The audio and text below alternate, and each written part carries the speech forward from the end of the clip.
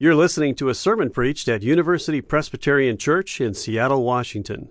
For more information, please visit our website, upc.org. So how do you walk with bold hope in God's unlimited promises when you're living in the land of limited resources?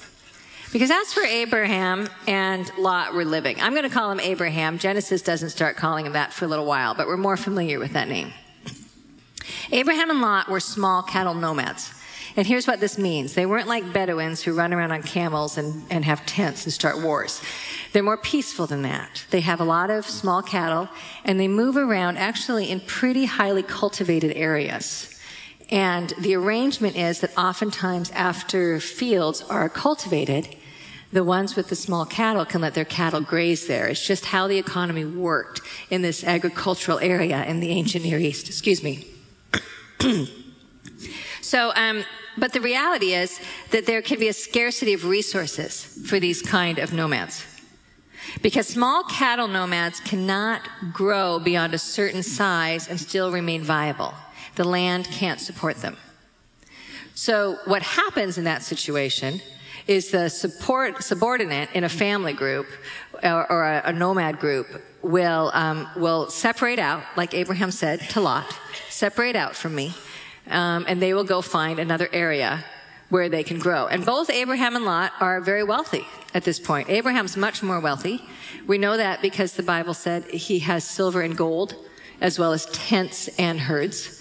The tents would be where his herdsmen live. These are the people he's responsible for. And Lot also has an increasing prosperity as he travels with Abraham. And they experience this blessing from the Lord in this risk that they have taken. But now they're living in a land of limited resources. Now, this is a passage just clearly about wealth. So let's talk for just a minute about what wealth and how wealth is talked about in the Bible. Because we're all in different places here. Many of us are just kind of starting out. Wealth is something that other people have, and we're just trying to pay rent if we can get there. There's others of us in this room who have some money set aside, and we're worried we're going to outlive it. There's people in this room who are very wealthy, who have no care for that, except that wealth brings its own anxieties. But we're kind of all on a spectrum. So even though this story is about two men who are wealthy and growing in wealth, it's written and given to us as an example of what to do with wealth, where wealth fits into the kingdom and the purposes of God. Because what happens in this story, the Bible talks about the wealthy as people who are secure. The wealthy, as the scripture describes them all the way through, are those who don't have to worry about the future security and stability of the land for their family. Their family's taken care of. Their tribe is taken care of. And each of these are trying to take care of that. Now, the storyteller could have told us a really simple story. They're both rich. There's not enough room for both of them. They made an agreement. Lot went east. Abram went to Canaan.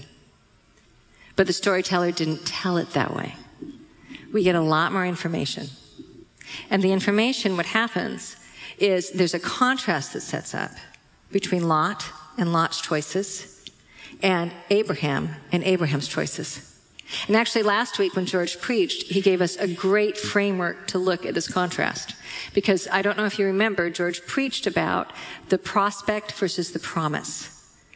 He compared the prospect of stability and actually ended up being stuckness of Abram's family, and then Abraham following the promise of God. So what happens in this story is we have a contrast between Lot, who follows the prospect of wealth for security, for stability, for growth, and Abraham, who lives into and boldly acts into the promise of God, the immeasurable promise of God for stability and growth and land. And the story contrasts those. We can tell that Lot is not the one to follow because of the language that the Bible uses for when Lot looked out and lifted his eyes. Do you remember the language in Genesis when Eve looks at the tree of the garden of good and evil and sees the fruit? Do you remember that at all? It says something to the effect that, she saw that this fruit on the tree was good for food and a delight to the eyes and was to be desired. And do you remember the language it just used here? That's language for coveting in the Bible. That's the way the storytellers describe coveting. And the language for Lot, he looked over this well-watered land. It looked like the garden of the Lord. And he desired it. He wanted it. And so that's where he moved and pitched his tent, was where there was the best prospect of wealth. Now, this confused me when I was studying this, because I thought our best guess is that Sodom and Gomorrah were in the cities of the plain. They were 2 of 4 or 5 cities in the plain. And they were at the south and east side of what is now the Dead Sea. And if you look at now the south and east side of the Dead Sea, it's deserts. It's desolate. So I thought, what on earth did Lot see? And fortunately, we're a pretty big church, and one of our members here, Sam Walker, is an archaeologist, biblical archaeologist, and I sent him an email, what about Sodom and Gomorrah? Which is a really interesting tagline if you ever want to send someone an email, just in the subject line, what about Sodom and Gomorrah? But he sent back such interesting information, and here's what he said. He said, everything today is desert in this area. But in Abraham's age, these hills, and I'm reading his email now, were actually forested. And this allowed for a far more verdant, hospitable environment. And then he went on to explain that at the northern Dead Sea, there's wild animals and reeds, and it's so wild you can't even live up there. And in the south and the east, because there's 2 different riverbeds that come through on the east side of the Jordan, these were amazingly fertile lands. Do you remember in a famine, the reason that Ruth's family, Ruth even got married to an Israelite, is there was a famine in Canaan, Israel, and they went around to where Moab was, these very fertile lands. The Moabites were descendants of Lot. So they had really fertile land. This was the breadbasket of the Middle East, all the way up through the Roman and Byzantine eras. So it was very rich soil, and it was very fertile, and that's where Lot decided to go. In fact, the knowledge that these cities on the plain were known for their wealth is held throughout Scripture. In Ezekiel, when Ezekiel describes Sodom, which is the city where Lot went and pitched his tent, this is the way Ezekiel describes Sodom. He says, "This was the guilt of your sister Sodom." This is Ezekiel 16:49. This was the guilt. She and her daughters, those are the other cities. She and her daughters had pride, excess of food, and prosperous ease, but did not aid the poor and needy. When you read Scripture, Scripture doesn't have a problem with wealth. Scripture has a problem with wealth that's lived out with pride and excess of food and prosperous ease and neglecting the aid of the poor and the needy. It seems that the storyteller reminds us about the destruction of Sodom and Gomorrah in this, because he doesn't have to tell us. We hear about it in 19. But for some reason, just kind of awkwardly, the storyteller says in here, by the way, that was before these cities were destroyed, and these were places full of sin. These get inserted because this is a wealth story, and it's a reminder that Lot, looking at the prospect of wealth, choosing to pitch his tent there for the sake of security, merely chose destruction. And then we have Abraham over here. Now, Abraham in the story also looks out on the land. Did you catch that? Abraham in the story, the Lord comes to Abraham after Lot separates for the prospect of wealth, and he gives Abraham 2 commands. The first one is look up, look out. Same thing Lot did. Look out on the land. And the second one is rise up and walk. 2 commands. Remember these. Because this is a contrast. When Lot raises his eyes, he's looking for the prospect of wealth, and he's going there for security. When Abraham raises his eyes, he's looking into the unlimited promises of God. So Abraham raises his eyes, looks over this land of limited resources, but sees it through the vision of this unlimited promise that the Lord is making to him. Your descendants, if you can count the dust of the sand on the earth, that's how numerous your descendants will be, the Lord promises to Abraham. And then he gives the second command, to walk the boundaries. I learned also this week that this was an ancient legal language for the transfer of land. That if you deeded land to somebody and promised it to them, legally it was theirs. They may not have taken possession of it yet, but it was theirs. And the way that they marked this off was the person walked the length and the breadth of the land. You remember you heard this in the story. This is the Lord saying to Abraham, listen, I'm committed to this. This is yours. Walk the length and the breadth of this land. And then as you pitch your tent in this land of immeasurable promise, live out that promise with bold hope, because that promise is certain. So this is what I like about this story. This is a story that's really realistic about limited resources and territorial fights. And the fact that territorial fights happen over limited resources. Both men faced these realities of limited resources. Their vision was different and their actions were different. And it made me wonder, what about me? What about you? What about us? How do we actually follow Abraham's example of looking out with hope in God's promises, bold action in the hope of God's promises for our security? Because we all, we're raised doing territorial battles. How many of you use duct tape down the middle of your room to keep your sister out of your side of the room? No one? Oh, good. Thank you. Some people are nodding. It was tricky in my room, too, because the sink was on her side. So I had to jump from my bed to Sherry's side of the room to get there. But we do, how many of you street parking? I have to do street parking in front of my house. How many of you do street parking? Talk about territorial battles.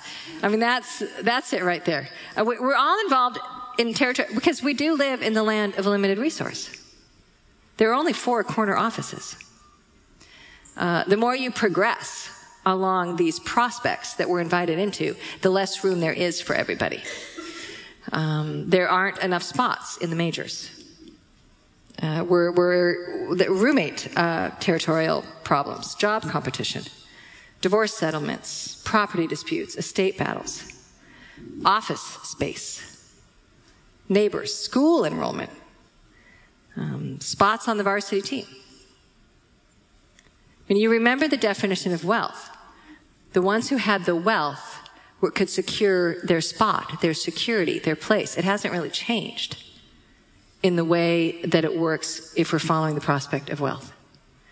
And it hasn't changed in a place of the land of limited resource. We live with this. And we have these territorial battles because there really is something to be lost. And so I want to look at what Abraham did. This week, this is what I've been so concerned with. How do I learn from him? I want something practical. I want a practical way to live out this bold hope and not just engage in these competitive territorial battles. And there's 2 things that it seems to me Abraham did in his interaction with Lot that we're all called to do to ensure that we're living out the promises of God's provision and not just trying to live into the prospect of wealth that will keep us safe. And the first thing he did is he chose peace rather than competition with Lot. Did you catch this? I mean, the way he went about, you heard me say earlier that the subordinate separates and move away, but the way that Abraham did it, I mean, that's not how this works. How many of you seen this Geico ad? This is like my favorite Geico ad. And it's like 2 older ladies, 3 of them actually, 3 older ladies in a living room, and one of them on the wall has put up a bunch of pictures and quotes. She's taped it up. Have you seen this? Raise your hand if you've seen this ad. Look it up. It's so fun. She's taped these things up, and she's taped up cat pictures, and she's showing her friends. And one friend kind of objects that she doesn't really understand the concept of this wall thing. And so when she gets the objection, the woman who's hosting and looks at her and she says, "I unfriend you." And the friend goes, "That's not how this works. That's not how any of this works." And this is what's been going through my head the whole time on this story. Because I imagine Sarah in the tent when Abraham comes back. And Sarah, everyone knows about these quarrels. And Abraham comes back, and there's not a quarrel anymore. And she wants to know what's happened. And Abraham says, "Well, I gave Lot first choice. He took the plains of Jordan. We're here in Canaan." And I just imagine Sarah saying, "Are you kidding me? That's not how this works. That's not how any of this works. You're the elder. You're the patriarch. You're the wealthier party. You have first choice. Why did you do it?" Well, the story tells us that Abraham looked at Lot and said, "I don't want strife between us." Abraham went in with the objective and the end game of peace. Abraham went in with the end game of shalom. Abraham went in with the end game of reconciliation. That's the whole end game in Scripture. from beginning to end. See, in the biblical story, security, true security, and a future is built on shalom. It's built on peace. It's built on reconciliation. And throughout Scripture, the bedrock of future security in the land of limited resources is peace with God and neighbor. Wealth cannot secure that future. It's peace, it's shalom that secures the future that God has promised. So Abraham's choice basically looks at Lot and says, listen, what is best for you is best for both of us. So we're going for the best for you. At a really, what for me was a very interesting conversation this summer with some friends that we were out on vacation with. And these friends live down in California, Northern California, very wealthy community. And in the conversation, the wife, now that she is retired, is very involved with homelessness issues. How many of you saw the Weekly and the article in the Weekly about homelessness and Utah and what Utah is doing about homelessness? It's pretty interesting. I would Google it if I were you, or Bing it, or whatever you do. But it's an interesting article. Basically, she said the same thing that they're finding in Utah, that she's very involved with homelessness, and the solution to homelessness is you put people in homes, to chronic homelessness. You shelter people. The chronically homeless. Her husband jumped in, he's a finance guy, and he said, yeah, we've actually found that if you add up how much a community spends in a year on a person who's chronically homeless and a person who we pay for their shelter with no preconditions. They don't have to get sober, they don't have to quit using drugs, they don't have to get themselves a job, we're just going to shelter them. We pay far more money for the chronic homeless person than someone we put in shelter, which was news to me. I didn't know this. But then he said this, and this is what caught my eye and relates to this sermon. He said, but a lot of people in the community, even when they know this, they resist it because it's not fair. They've got kids who are young adults who can't get housing. They're working hard, there's nothing they can afford in rent, and why is this addict who's living on the street getting free housing and their kid isn't? And we really talked about that for a long time. And then we think about Abraham. See, the idea that it's a balance sheet issue is a really good argument in the land of limited resources. But it is a land of limited resources argument. That isn't the argument we make in the church about why we shelter those who have no shelter, why we aid the poor, why we step in. The argument we make in the church is because it's about shalom. It's an Abraham kind of decision. When I was a kid and I heard this story, I remember the first thing that blurted out of my mouth was, that is not fair. Why would Abraham do that? Lot didn't deserve it. Lot goes on in the story to prove he's never going to be worthy of Abraham's righteous help. Lot's just not a righteous kind of person. And it wouldn't have mattered whether Abraham got first choice, second choice, third choice, or fourth choice. The reason Abraham did it had nothing to do with Lot.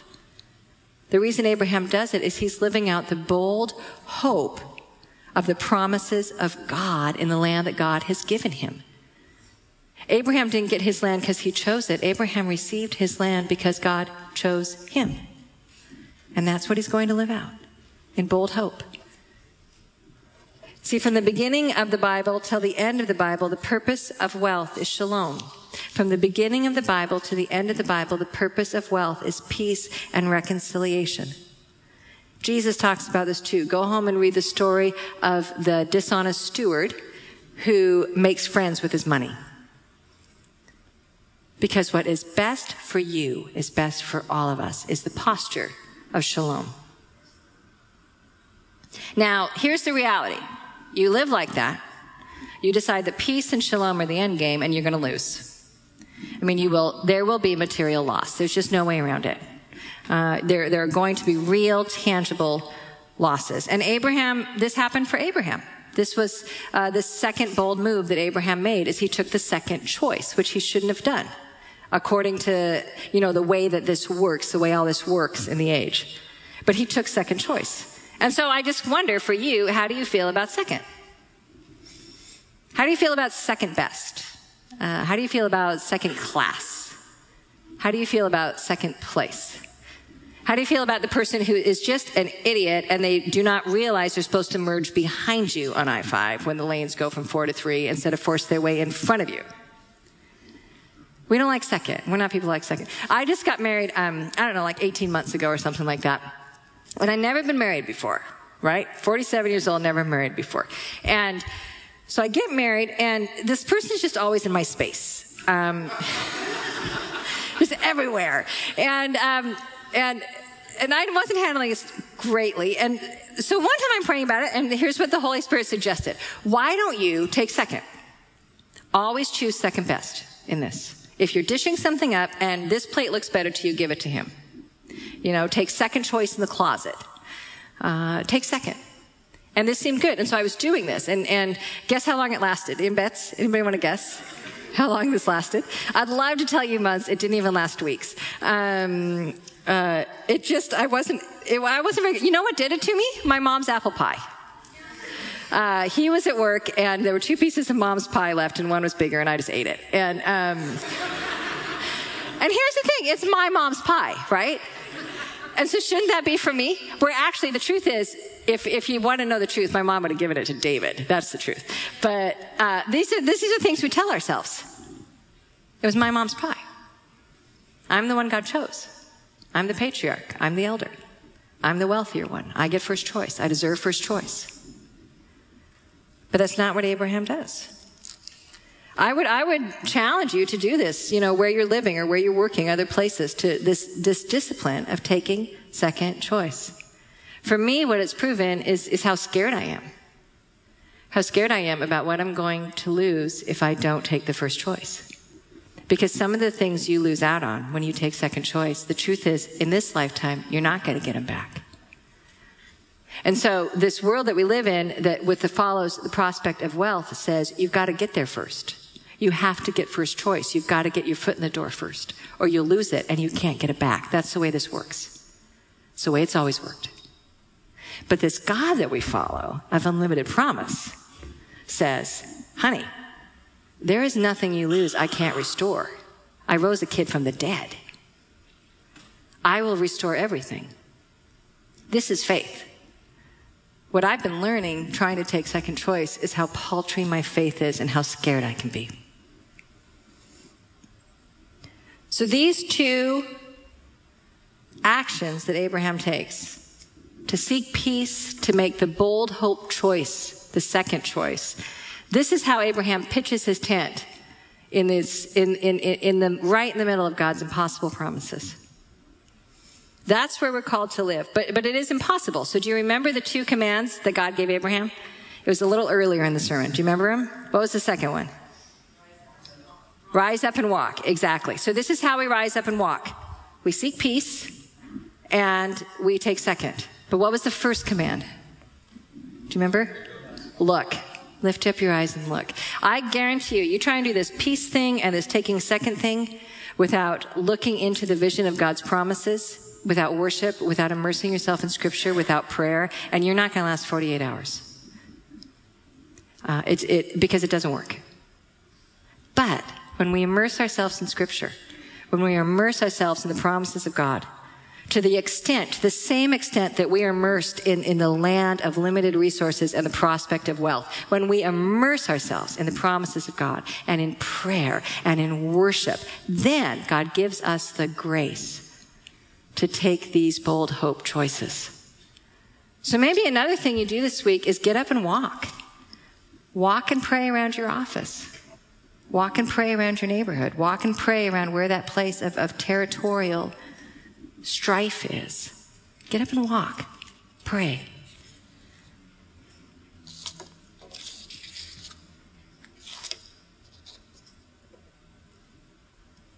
I'll just close with this. It seems to me that as Christians in the wealthiest nation in the world, we are called by God, revealed to us in the Scriptures, the God who revealed himself to Abraham, the God who reveals himself in Jesus Christ, to walk the boundaries of a land that is marked out by peace and shalom. To walk and to live with this open-handed generosity that trusts in the certainty of God's provision. and to live this really open-handed, bold hope in tangible actions that say to the rulers of this age who pride themselves in their wealth and who mock God in their treatment of the poor, that that's not how this works. That's not how any of this works. Because we're called to set our vision over here in the land of unlimited promises of God and boldly walk the boundaries of a promise that only God could dare to imagine and only God could possibly fulfill. Because that's how hope works. That's exactly how hope works. Amen. For more UPC audio or to find out about service times, visit us at upc.org. All online audio is available on CD and cassette. To order copies of sermons and classes, please visit upc.org/audio, email audio@upc.org, or call 206-524-7301, extension 117.